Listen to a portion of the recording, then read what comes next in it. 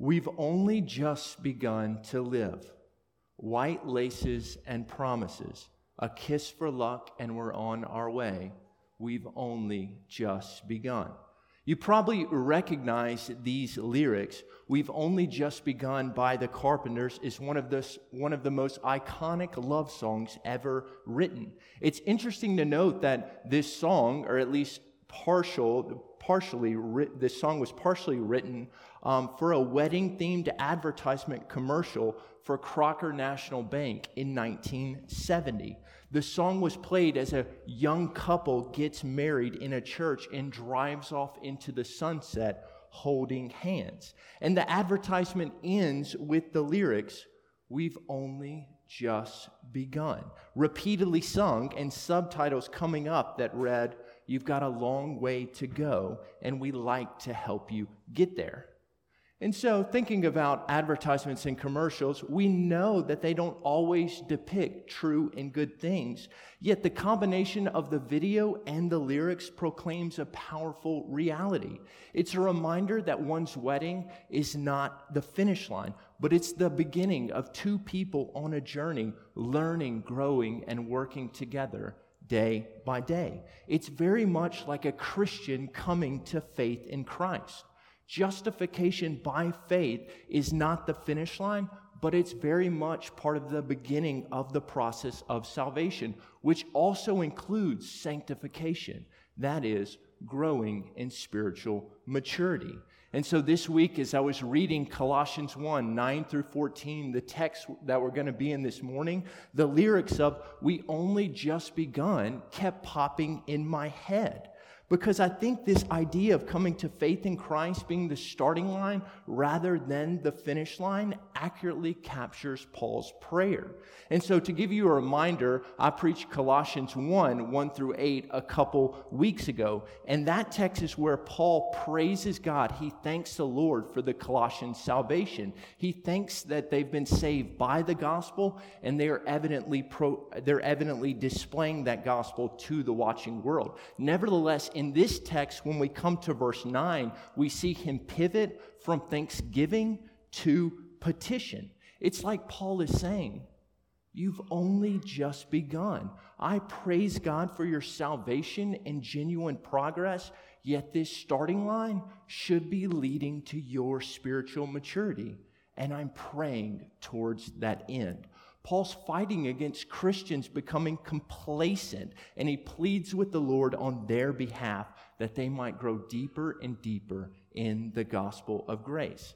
And I think it's fitting this morning for the text to be preached to us, NBC, because we're a relatively new church. You see, there's certainly a temptation to be complacent after the newness of NBC might start to wear off. We could easily think that we're approaching the finish line when in reality, we've only just begun. Paul's prayer should be our prayer too. And so with that being said, let's stand up and read Colossians 1, 9 through 14.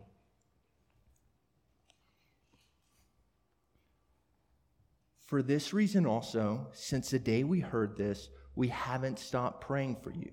We are asking that you may be filled with the knowledge of his will in all wisdom and spiritual understanding, so that you may walk worthy of the Lord, fully pleasing to him, bearing fruit in every good work and growing in the knowledge of God, being strengthened with all power according to his glorious might, so that you may have great endurance and patience, joyfully giving thanks to the Father who has enabled you to share in the saints' inheritance in the light. He has rescued us from the domain of darkness and transferred us into the kingdom of the Son he loves. In him we have redemption, the forgiveness of sins." You may be seated. All right, so I have 4 observations from the text this morning. That's going to be our 4 points. Point number 1, the Christian's petition. Number 2, the Christian's purpose. Number 3, the Christian's practice. And number 4, the Christian's praise. And I'll give you that again. The Christian's petition, the Christian's purpose, the Christian's practice, and the Christian's praise. And so look with me at the beginning of verse 9. This is what Paul says. He says, "For this reason also, since the day we heard this, we haven't stopped praying for you." So this verse certainly echoes verse 3. When hearing about the congregation, Paul abounds in thanksgiving. Yet here in verse 9, Paul asks God to help them, interceding on their behalf. And I want to say two quick things about prayer before we dive into the actual content of the prayer. Number one, priority, and number two, frequency. You see, Paul prioritizes praying for the congregation because he grasps the importance of prayer. Jesus says in John 15:17, "If you remain in me and my words remain in you, ask whatever you want and it will be done for you."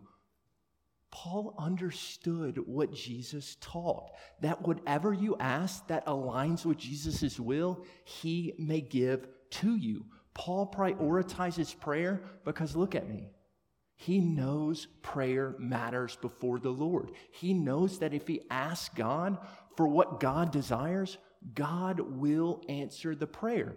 And we read in 1 Thessalonians 4, what does it say the will of God is? Our sanctification. And that's exactly what Paul is praying. He prioritizes praying to the Lord because he knows prayer matters. And secondly, we can observe the frequency of Paul's prayers. It's not when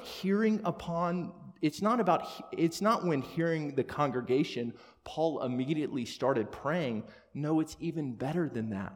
The text says, "Since the day we heard this, we haven't stopped praying for you."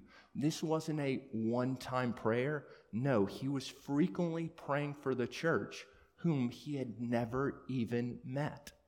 And so, MBC, I want you to think about this with me. What does the frequency of our prayers look like for one another?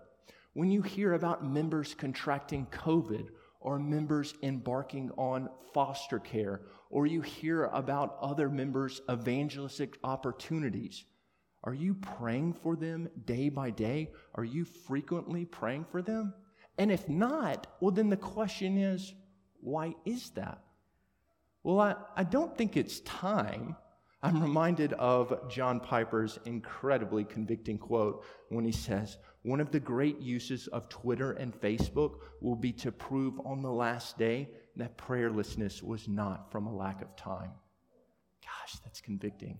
I think we can all say that it's not time. Well, if it's not that, then what is it? I think it might be forgetfulness. I think we just simply do not remember because of the busyness of our days. Nevertheless, that's where our membership directory comes into handy. You see, it's a great tool to aid us in regularly praying for one another.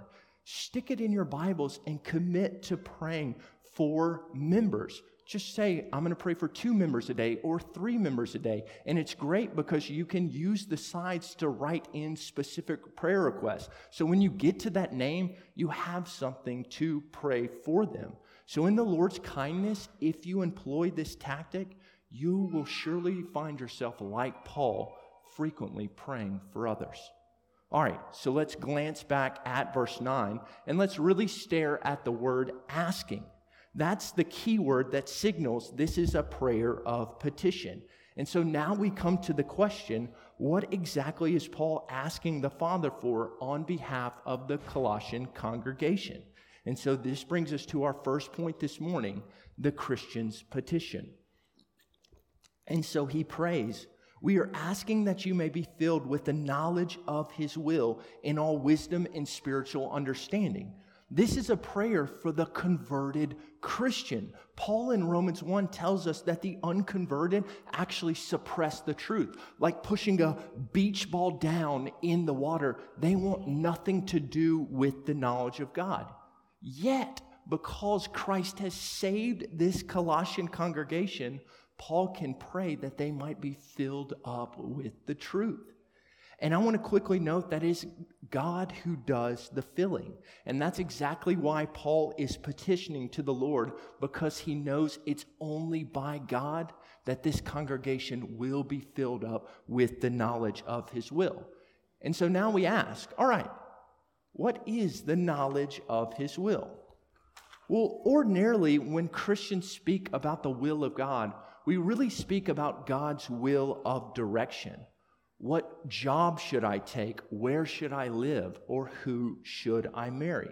However, this seems to be a man-made category. Really, when we look at the Bible speaks about God's will really in two different ways: His will of decree and His will of precept. So if you can, turn with me to Deuteronomy 29:29, because I think this is a really, really important verse, helping us understand these two categories. So Deuteronomy 29:29.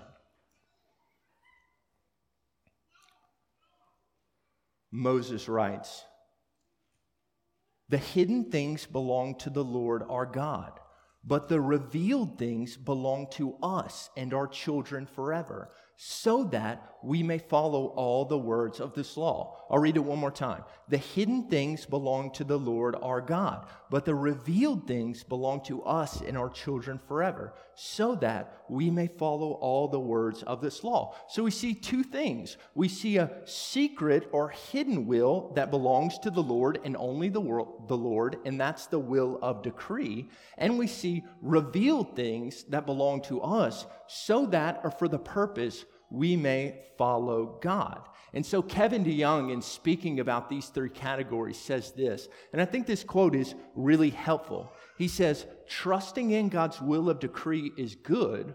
Following His will of precept is obedient. But waiting for God's will of direction is a mess. It's bad for your life and harmful for your sanctification." And so what he's saying is worrying or obsessing about God's will of direction is harmful for our sanctification because it prevents us from being after what really matters: God's word, knowing and obeying His word. And that's why Paul is praying that these Christians might be filled with God's will of precept, His word, knowledge about Christ and how that impacts our daily lives. And so turn back with me to Colossians, but I want to go ahead to Colossians 2:2-3, because I think this is a really important verse. And so Colossians 2:2-3. Paul says this. He says, gosh, this is a good verse. He says, "I want their hearts to be encouraged and joined together in love, so that they may have all the riches of complete understanding and have the knowledge of God's mystery, Christ. In Him are hidden all the treasures of wisdom and knowledge." What was once hidden for this congregation is now available in abundance through Jesus. In Him are hidden all the treasures of wisdom and knowledge. Look to Jesus to find true wisdom and knowledge. In Him and only in Him can one understand God's will, what's fully pleasing to the Lord. And so I want to say this: it's not knowledge for the sake of knowledge. Deepening our knowledge of Christ will ultimately transform our walk with Christ. And I'll say that again: deepening our knowledge of Christ will ultimately transform our walk with Christ. Knowledge of Christ is essential for right living.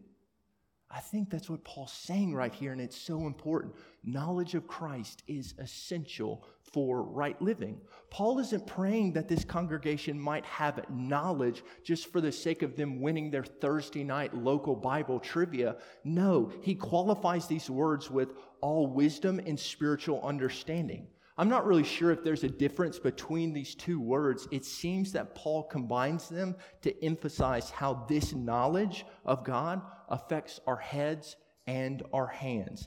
It's a prayer to know the truth and discernibly live out this truth by making good decisions. It's a prayer for spiritual maturity. And so I think a good question we can ask ourselves is this: are we regularly praying for our spiritual maturity and the spiritual growth of others? See, I know we're thankful for the Lord for our salvation and genuine progress, but do we prioritize our spiritual maturity as Paul does in his prayer? You see, Paul could have easily prayed for a number of things for this congregation, but I don't think it's unusual that he only asked for one thing: their sanctification. He does this in other letters like Ephesians 3, Philippians 1, and 1st and 2nd Thessalonians. Paul prioritizes their spiritual growth because he knows that it's only through this that the congregation will walk in a way worthy of the Lord, fully pleasing to him. So think about it with me. Are we regularly praying for our spiritual maturity and the spiritual growth of others? I think we can all unanimously conclude that this should be the Christian's petition. Like we're all saying, yes, we should be doing this, but I fear that some of us fail to regularly pray for this because our prayers suffer from the condition known as nearsightedness.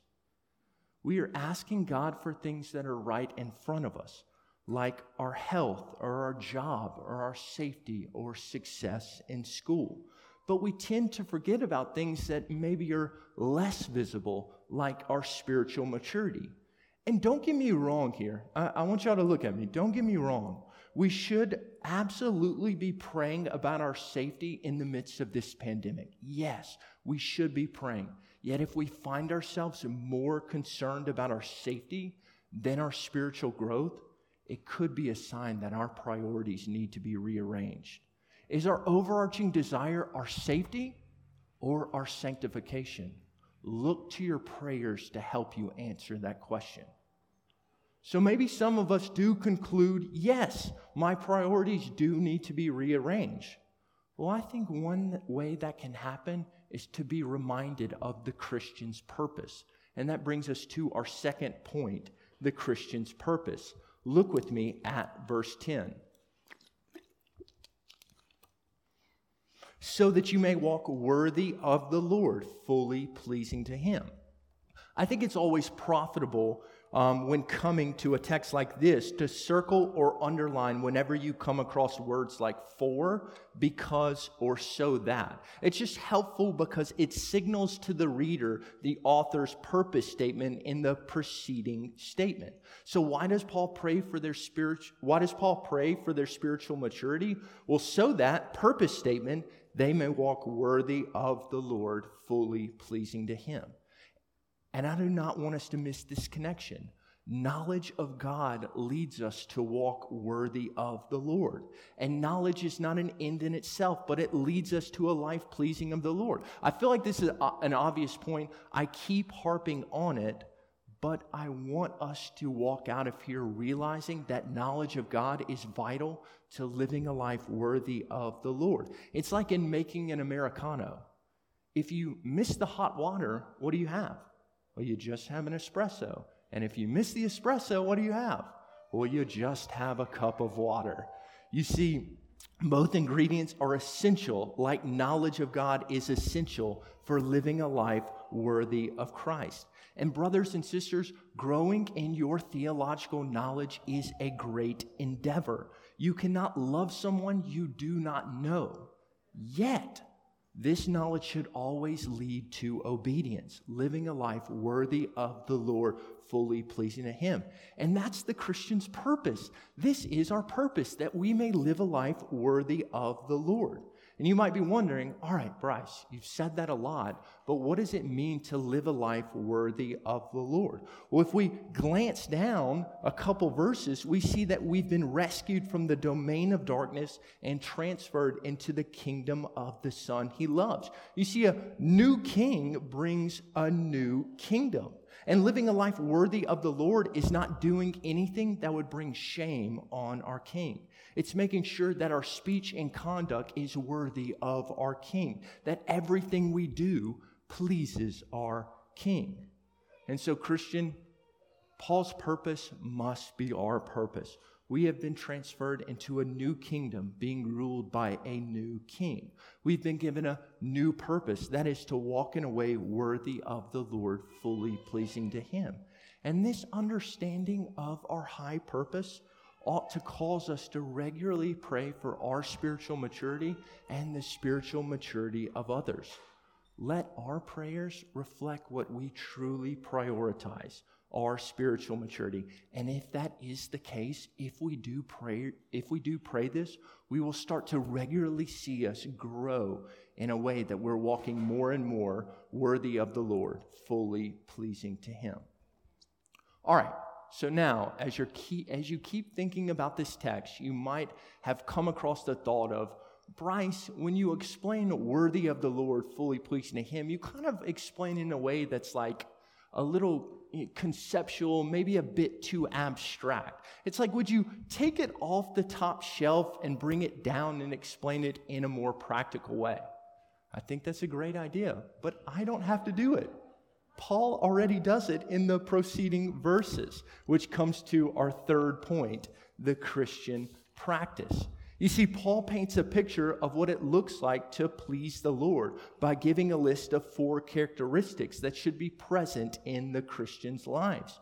He does not give an exhaustive list, meaning this is the only thing to do, but yet he gives concrete characteristics to put to flesh a life that is worthy of the Lord, fully pleasing to him. And if this is the case, then we as Christ followers should aspire to grow more and more in these characteristics. We certainly ought to put these into practice. So here's what I want to do with this list. I want to, number 1, explain each of these, and number 2, give an application for us as Christians to help our other brothers and sisters grow in these areas. I certainly could give an application pertaining to the individual, but as I thought more and more about this list, I think it's probably our natural inclination to think about ourselves rather than thinking about others in the congregation. I pray that these applications would push us to battle for other members' spiritual maturity as we fight for our own. So this brings us to the first characteristic, bearing fruit in every good work. Jesus says in Matthew 12:33, make a tree good and its fruit will be good, or make a tree bad and its fruit will be bad. A tree is recognized by its fruit. You see, unbelievers always bear bad fruit. Jesus said, apart from me, you can do nothing. Unless we're connected to the vine, we cannot bear fruit. Yet, when we are connected to the vine, when we are converted, we're able to produce fruit. We're able to walk in a way that glorifies God in every area of our lives. And the fruit should be limitless, being produced in every good work, in our jobs, homes, neighborhoods, and our hobbies. There ought not to be a single space in our lives where good fruit is not being produced. Yet the reality is that Christians are hybrid trees. We bear both good fruit and bad fruit. And since Christians sometimes do not bear good fruit in every good work, we need one another to ask intentional questions and check up in every area of our lives. Questions like, how's your marriage going? Are you encouraging your wife? How is your wife doing? Are you washing her in the Word?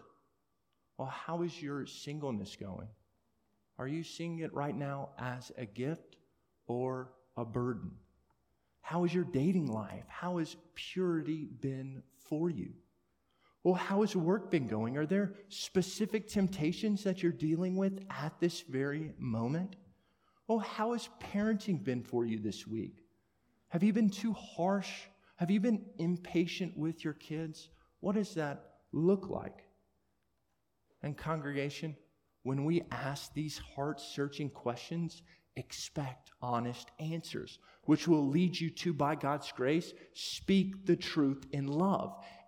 And when hearing about it, you're able to pray that the Lord might bear fruit in these areas that other members are struggling in. We should be after one another's spiritual maturity, and that looks like getting down to the nitty-gritty in each one of our lives. All right, so next Paul goes on to say, growing in the knowledge of God.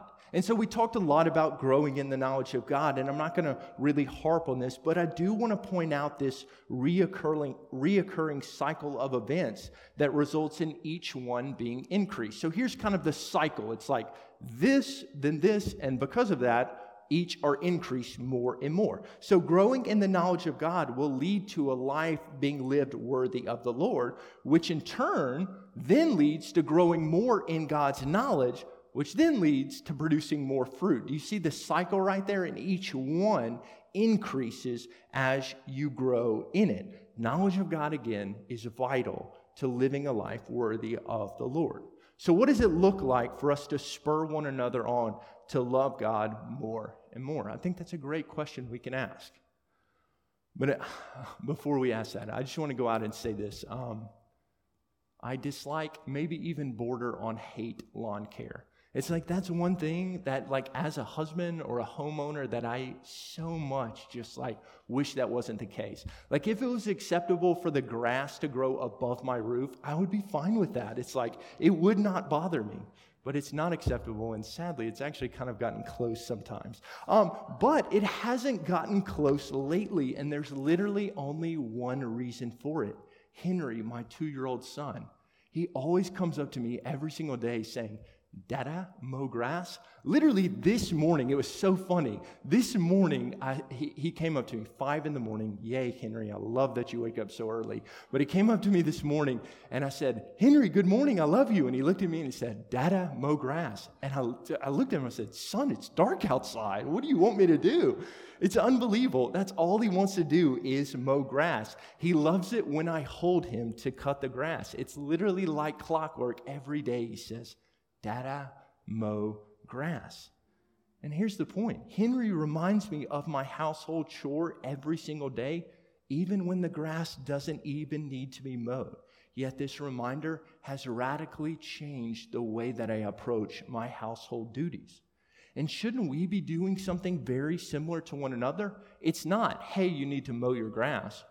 Some people probably do need to be reminded of that. But it's, what theological book are you reading? How are you growing in God's Word? What verses are you memorizing?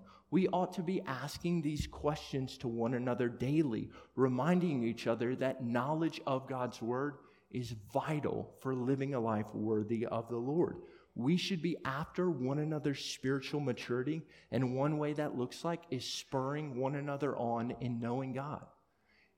It's not I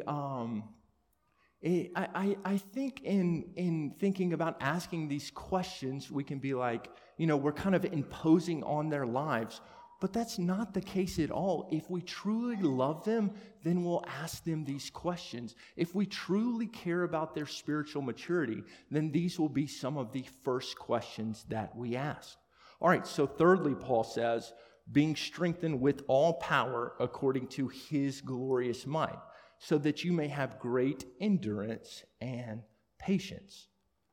And so I think we all know this, but the Christian life is lived out in a world that is stained by sin. As Christians, we are not immune to suffering. It's actually promised for us. Paul says in 2 Timothy 3:12, in fact, all who desire to live a godly life will be persecuted. You see, Paul prays that the Christians will be strengthened with all power so that they might have great endurance and patience. He knows that this world will bring suffering for the Christian. He understands that, so he prays this prayer. And we must note that this power certainly doesn't come from anything we do. No, it's strength according to God's might. The same power that raised Jesus from the grave dwells in the Christian. And so through the Word of God, the Spirit of God strengthens us with all power to help endure hardships with great patience. And so hear me out. I want to say this. This is the application for us.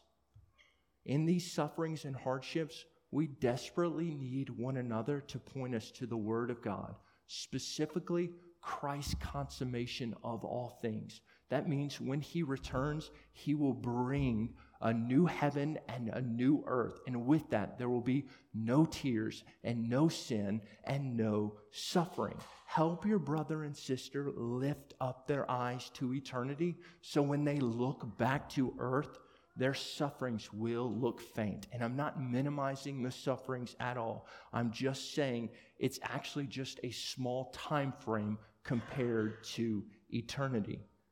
And so NBC, we should be after one another's spiritual maturity. And reminding people about our eternal destination will help produce endurance and patience in the midst of suffering. All right, and so this brings us to our last observation in the text, the Christian's praise. So we've come to our fourth and final point. Yet Paul hasn't changed his line of thought. He's still giving us characteristics of a life pleasing to the Lord. So he finishes this prayer with this final characteristic, which is joyfully giving thanks to the Father. This is what he says in verse 12 through 14. He says, joyfully giving thanks to the Father who has enabled you to share in the saints' inheritance in the light. He has rescued us from the domain of darkness and transferred us into the kingdom of the Son he loves. In him we have redemption, the forgiveness of sins. It's interesting, like when you think about Paul in these last two verses, to think about how he constantly gives thanks to the Lord. I mean, he spent most of the first 8 verses giving thanks to the Lord, and then 4 verses later, he circled back to the exact same thing. Why is that? I don't think this is very profound, but it's Paul never stops thanking the Lord. He's never done with thanking the Lord. Albert Mohler says this. I thought this quote was helpful. He said, to fail in thankfulness is to fail to honor God. And this is the biblical description of fallen and sinful humanity. We are a thankless lot. And I think that's so true because Paul says in Romans 1 that the ungodly fail to honor God and give thanks. Ungratefulness to God is a sign of the unconverted. Yet on the other side, which is Paul's point here, a sign of regeneration in the Christian is a heart that joyfully gives thanks to the Lord. To put it simply, a thankful heart is a heart pleasing to God. And we uniquely see a man right here who has never finished giving praise to God. He never stops thanking the Lord. And so I think that right there should trigger us to ask the question, all right, what is he thanking the Lord about? Why is he so thankful? Well, I think one of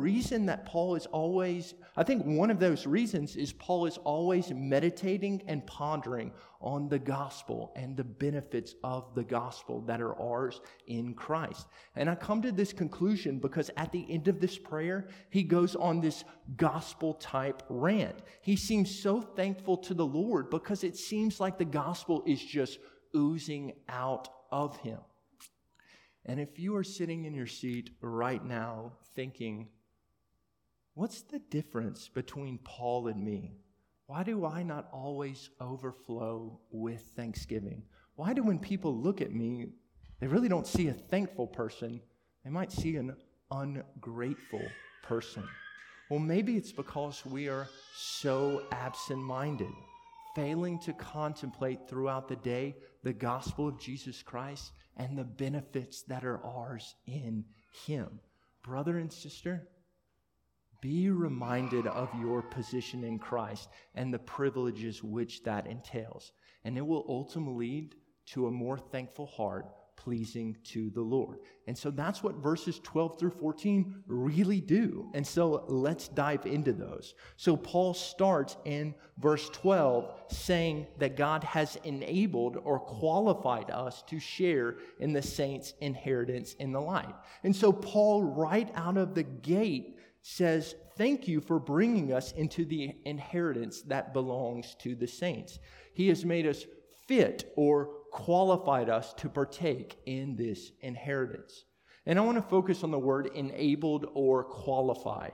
How do you qualify someone? Well, this verb isn't talking so much about the practice. It's more talking about the position. There's this, one of my favorite opening scenes in a TV show is Madam Secretary. Have you all ever seen that show? It's an amazing scene where this woman who is a college professor is at her house and she's at her kitchen table and like 10 armored trucks pull up and out comes the President of the United States to her house. And so as she's at her kitchen table sitting down with the President of the United States sharing coffee, he asks her to be the Secretary of State.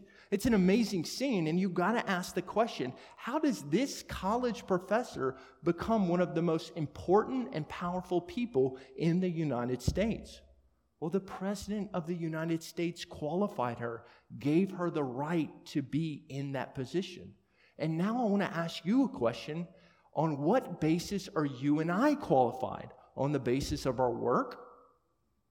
Well, absolutely not. Our work actually disqualifies us because we are born sinners. Our nature is sin. Yet God gave us the right to become children of God. And that right or qualification brings a glorious inheritance. And this inheritance, I want to say this, is a lot better than Israel's inheritance that we see in the Old Testament. That inheritance was just a foreshadow pointing to what our inheritance is today. And that inheritance is eternal life. That is us one day dwelling in the new heavens and the new earth with Christ. That is all God's promises to us being yes and amen in Christ. This inheritance is ours. And unlike Israel, we cannot lose this inheritance because our union in Christ. Our union is unbreakable. Does this glorious truth not lead us to have a more thankful heart? I certainly think it does.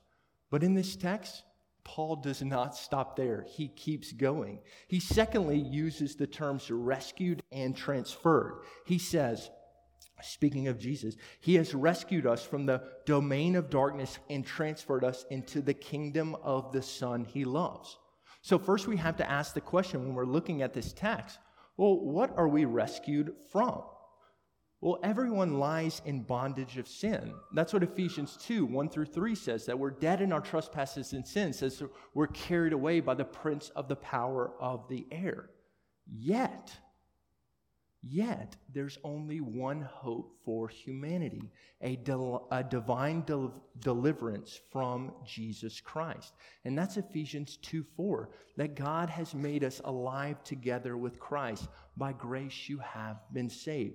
Christ followers, we have been divinely delivered from the domain of darkness. But hear me out. When we look at this text, we're not just taken out of something. No, we're taken out of something and put into something. We've been taken out of the domain of darkness and we have been divinely placed into the kingdom of God. We've been ushered in to Christ's rule and reign. We have power over sin now and we can walk in obedience to Christ. We're now sharing in all of the benefits of being in the kingdom of God. And we know that it will never be removed from us because of our union with Christ. And I got to ask you a question. Does this magnificent truth that we've been ushered into the kingdom of God, that we've been delivered from the domain of darkness, does understanding this not elicit a thankful heart before the Lord? I certainly think it does. But Paul, he doesn't just stop there. He keeps going. It even gets better. Look at what he lands the plane with verse 14. In him we have redemption, the forgiveness of sins. And so redeem means released from bondage. Christ released us from the bondage of sin and Satan. But look at me.